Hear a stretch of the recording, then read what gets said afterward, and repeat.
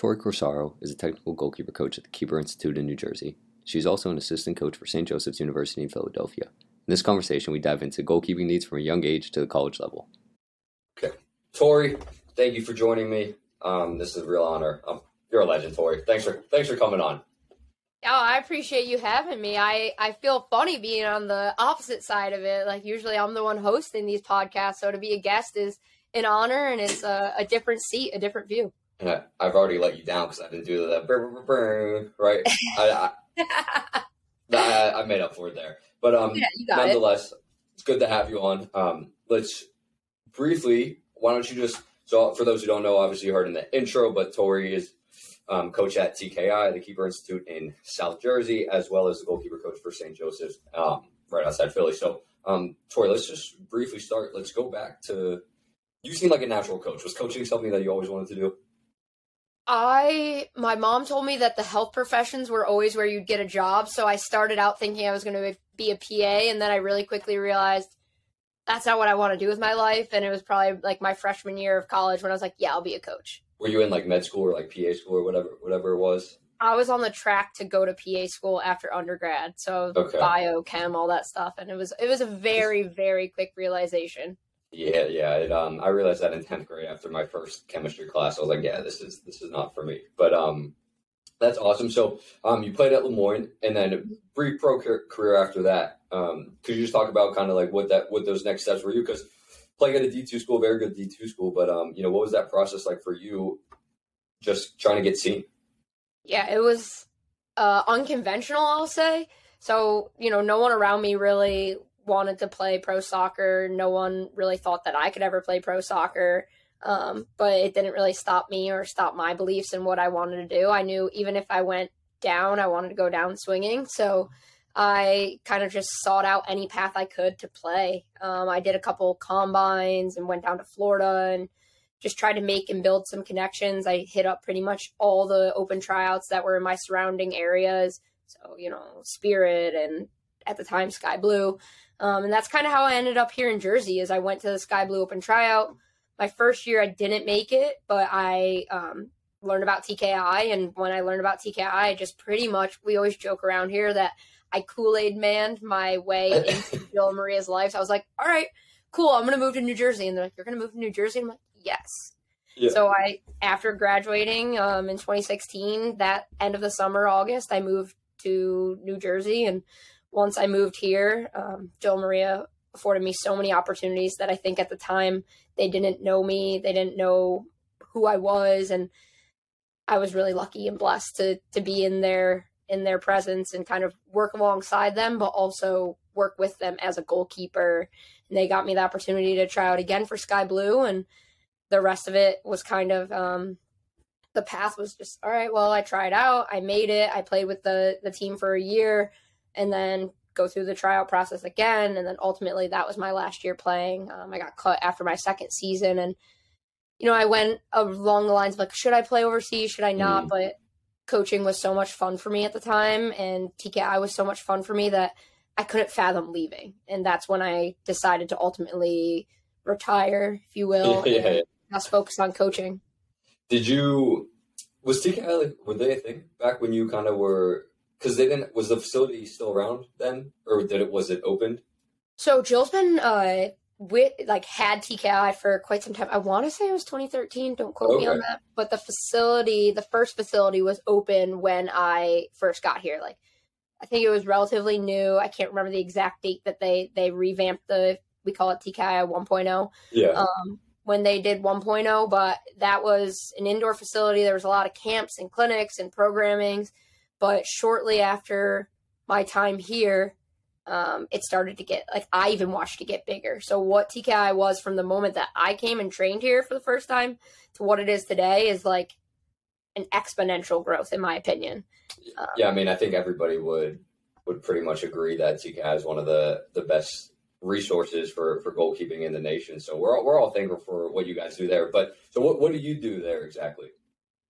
So my role here is just a technical goalkeeper coach. I work with goalkeepers of all ages. I'm lucky, I get to work along Jill and Maria on a lot of the creation of things. So, we'll they'll pick my brain on my thoughts for programmings and camps, and I help them a lot with the planning of what our select camp, which is our biggest summer camp, looks like. Jill and Maria and I work kind of hand in hand in creating curriculum from time to time. And other than that, Jill and I do the podcast. Yeah. I used to do a lot more with social media, but Jill's really taken that part and ran with it. She's good at it. Yeah. What does that curriculum look like that you guys kind of explore at TKI? So for us, it attempts to be comprehensive and build on itself for the 8 weeks. So it's almost in like a 4-semester system. We'll have fall, winter, spring, and summer. Things sometimes will repeat in terms of like, we did this exercise, but we'll do it again in the winter. But for the most part, it starts in it's an 8-week cycle, and it starts at like a foundational level and then builds up. I would say lately it's changed a little bit in terms of like, we might do set shape and positioning first and then end with all encompassing or crosses or high balls. And I think that we've kind of gotten deeper into more scenarios and less specifics. So instead of being like, today we're going to work on diving, it's going to be a scenario, shots through traffic, which is going to cause you to dive, but it's just going to leave more room for decision making. Which is what you guys preach there, huh? Decision making, trying to enforce decision making. Which is, I mean, that's what I think every goalkeeper coach should try to at least explore in their training, is try to enforce some decision makings throughout the session. Going to the college realm now, you're doing both? Like, why choose to go with college? Because I know TKI takes up a handful of your time, but couldn't stay away from the college game, I guess, huh? Yeah, I knew I'd always want to get involved in it. Like we talked in the beginning about how I kind of got into coaching, and was that always my goal? And I think I always knew I wanted to coach, whether it be like, high school soccer, club soccer, some sort of team. I knew that was like something I was going to go after at some point in my life. And when it was 2020 and it was 2021 really, and the opportunity presented itself to be with St. Joe's, Maria kind of put me in contact with Jess, which is the head coach there. And I knew immediately, like as soon as I did my first interview, I was like, yeah, this is the right fit. And then being there for only a few weeks, I realized, my passion is goalkeepers and I love what I get to do at TKI, but I miss being part of a team, and I miss that impact and mentorship that you have when you get to work alongside not only your goalkeepers every single day for almost the full year, but also, 20-something other young women. For sure. So I'm going to ask a little selfish of a question. Because it's March and we're recording this and we're in spring season, what's been and I know it's going to look different for every goalkeeper, but how do you plan out your spring season, just from the 8-hour weeks to the 20-hour weeks? And I probably should have asked you this 2 months ago, but better late than never. No, you're good. And honestly, my answer is going to be a little bit atypical, I think, because I'm in a situation right now where I have one goalkeeper and she has been our starter for the last 3 years. Gotcha. So she also has aspirations to play pro. She has aspirations to be a coach. So what I did this spring is a little different than what I would typically do or what I did last spring. And we sat down at the end of the fall season and then again right before we came back for the spring, and we said, what are our big three? Looking at the season, looking at your areas for growth, looking at, things where you still need work. What are your big three? And we came up with our big three. And then we decided that we were going to meet once a week and we were going to session design together.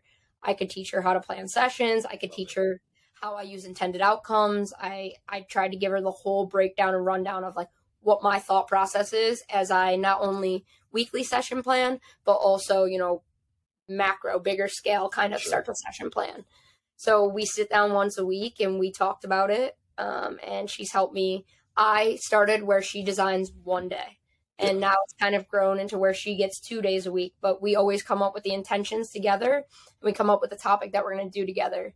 That's like, because I know that the big thing at TCAS is kind of like own your development, right? Own you. And so you're really getting her to kind of have that autonomy in her training. I mean, that's awesome. That's a genius idea. Yeah, and it's been a lot of fun. It's, sometimes being a goalkeeper coach, you're the only one who truly understands the position or sees the small nuances. So having an opportunity to sit with someone else who's super interested, and I call myself a goalkeeping nerd, like nerds out on goalkeeping too, is fun. The collaboration is a good time. And I don't know that I'd always be able to do this again. I'm sure aspects of it I could take when you have multiple goalkeepers, or, in the fall, it's a different story. There can be like pieces of this idea that I take, but I think having a spring to try it out and kind of being like, all right, let's go after this together as a collaboration has been really cool. Do you feel her growth over the past 2 months, I guess, since spring started has kind of, well, not skyrocketed, but you kind of see that a bigger jump over the last 8 weeks or so? Yeah, she already has a very analytical brain. She's someone who can like really think things through and, process things quite well.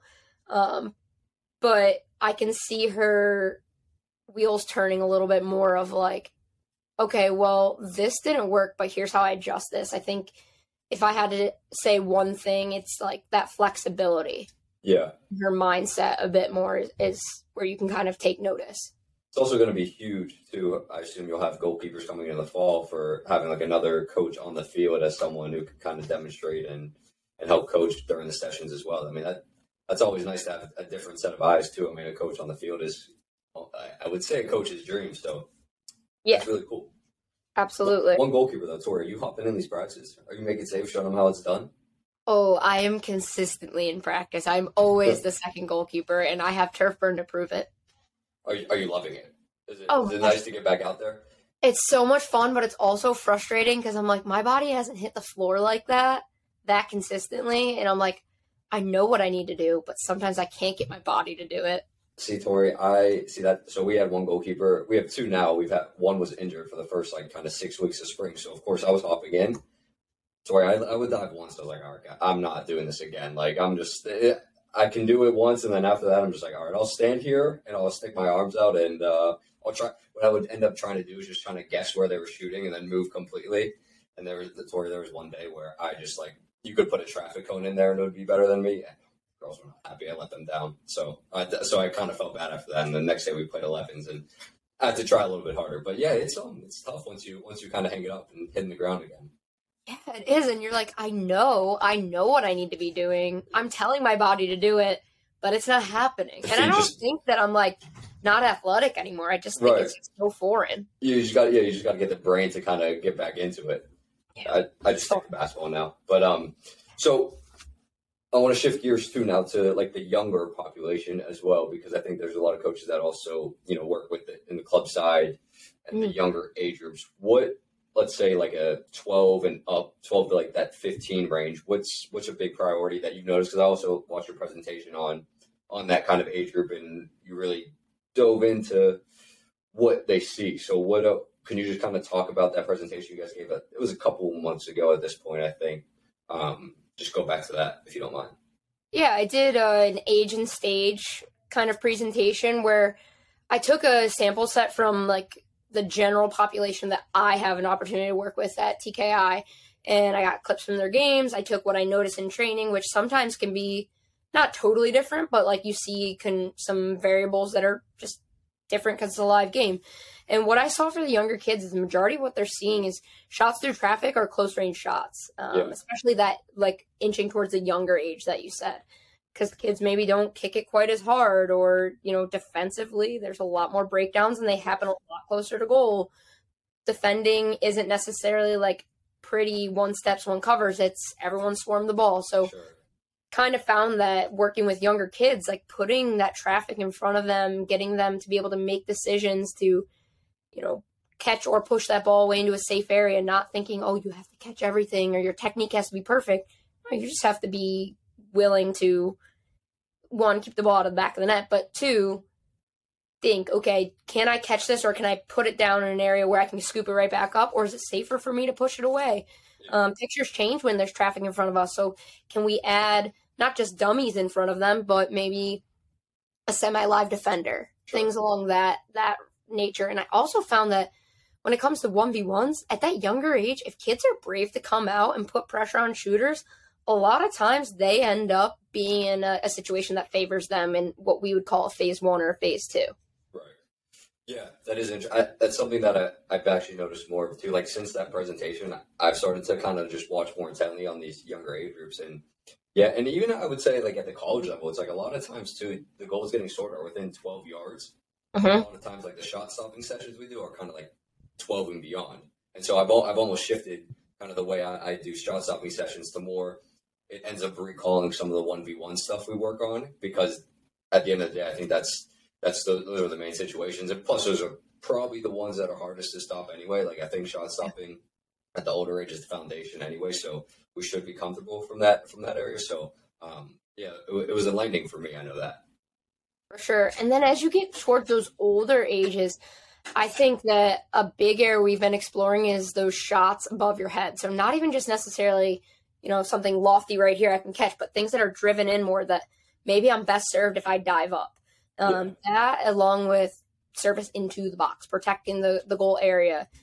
I think that a lot of young goalkeepers struggle with, and I'm torn between, is it because they never practice it when they're younger and weren't seeing it, so now all of a sudden kids can hit the ball into serve it in there and they don't know what to do because they've never practiced it before? Or is it's hard to make a generalization, but kids struggle a little bit more athletically these days, I would say, as opposed to like 10 to 15 years ago. 100%. I think because of sports specialization, not playing outside as much, yada, yada, yada. I could get on my soapbox about that, but I think maybe it's a combination of both those things. So when you start to inch towards those like 12, 13, 14, I've been really trying to work on, shots above a kid's head, shots served into the 18, stuff from the flank and the half space, and just getting goalkeepers more comfortable with coming out and judging flights of service. So it's always a challenge at every level. It's just judging the flights. Yeah. Go into that. You do like little warm-up games. Can you talk about like that, how that kind of helps in that athleticism realm? Because it's almost like a free, quote-unquote, free play type of thing. Yeah, my favorite thing about the games is it's like, okay, it's time to explore. Yeah, right. You just want to win, but there's nothing on the line, and there's not an objective like keep the ball in the back of the net. It's more like, all right, I'm going to try to play this game. So we kind of do those to prime our athletes, whether it be prime them for a specific topic. Sometimes it might be prime them to do a specific movement, and sometimes it might just be prime their mind. So does goalkeeper, soccer, tennis really have anything to do with our intended outcome? Probably not, but it might put them in a competitive headspace or fun headspace or clear their mind. So these are things that I don't just do with my 8, 9, 10-year-olds, but I take these games and I play them with all of my college athletes as well. So you and your goalkeeper at St. Joe's are going 1v1 in these games? Sometimes. We have. Tori, are you winning? You're winning, right? It's a 50-50 battle. And if she's listening to this, she's certainly going to be like, yeah, come on, Tori. Yeah. So staying with the younger development topic, kind of, what are some things that you recommend your goalkeepers do on their own outside of the TKI and outside of their club environments to, whatever it is, just get better in general? It's hard as a goalkeeper. Like, there's not many specific goalkeeper things you can do to, like, get better. So big thing we always say is your kicking. You're kicking, that's like one of the things that you can do consistently by yourself with someone who doesn't know soccer and just get better at it. So we talk a lot about doing kicking in terms of athleticism, especially if they're younger. I say, go outside and play. Yeah. Play with a friend, have a catch with your parent in the backyard. All these different, like, don't need anything games, like a football or play basketball or just move your body in a way that's different than what you're asking it to do specifically through goalkeeping. So talked about that. I know I have some younger kids who are just like love goalkeeping and they'll take their couch cushions out and practice their diving. Yeah. So just like different creative, make up your own games or play basic games to get yourself moving. Just do something. Just have some fun. Just got to create like a hobby almost. Yeah, and don't make it so serious. Like, you don't have to go pick up like an extra sport and play competitive basketball. You could just go out front with your neighbors and play. Right. But if you're me, I love basketball, Tori.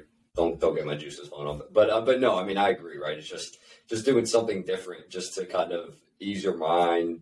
And I think you'll start to see it. And I think David Epstein talks about this in the book Range. I don't know if you read Range, but he just talks about like the different kind of like instincts you can pick up from playing different sports, whether it's for fun or whatever it is. Just you can kind of pick up the different patterns of recognition, and it's hard to say. And I like, because goalkeeping is such an instinctual position that playing other sports somehow you find a way to relate it. But no, so I agree there.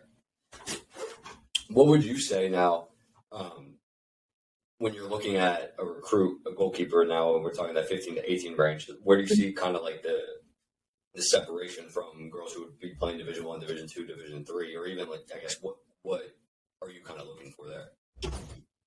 I think my biggest thing that I'll typically say when I'm like, oh, I like this goalkeeper, I want to keep watching, is bravery and a willingness to try. Like, I like when I go to a tournament and I watch a goalkeeper get the ball played back to them and try to find their 7 or their 11, or take a touch while they're under pressure to find space and be able to complete their pass to their center back, their 6, whoever. And I like when I see them do it wrong and then try it again. So if you have that willingness to try and you're brave in and out of possession, that catches my eye for sure. And then I think 2 other skills that catch my eye is their ability with their feet and their ability on service. Because I don't know exactly what you're seeing at Pitt, but for us in our conference, so many services into the 18, whether it be from the half space, from the flank, off a set piece. Teams are gritty, teams are aggressive, and if a goalkeeper can come claim or come punch balls and services away, it makes it a lot easier for them defensively with their team. Good to know. Tori, last question here as I wrap up that I like to end all episodes with is you have the pleasure of training a ton of goalkeepers on a consistent basis. What's that legacy that you want to leave for them as they move on to a new coach, new state, professional level, whatever it may be? I hope that they feel empowered to continue to develop. That's my goal when I coach someone, to leave them with the tools to trust themselves and to feel like they can do whatever that next step is for themselves. Love it. Love it. All right, Tori, we appreciate it. I appreciate it. Make sure you go check out the Keeper Institute podcast, the Keeper Institute on Instagram, as they are always coming at us with some great information. So, Tori, thank you again. Awesome. Thanks for having me.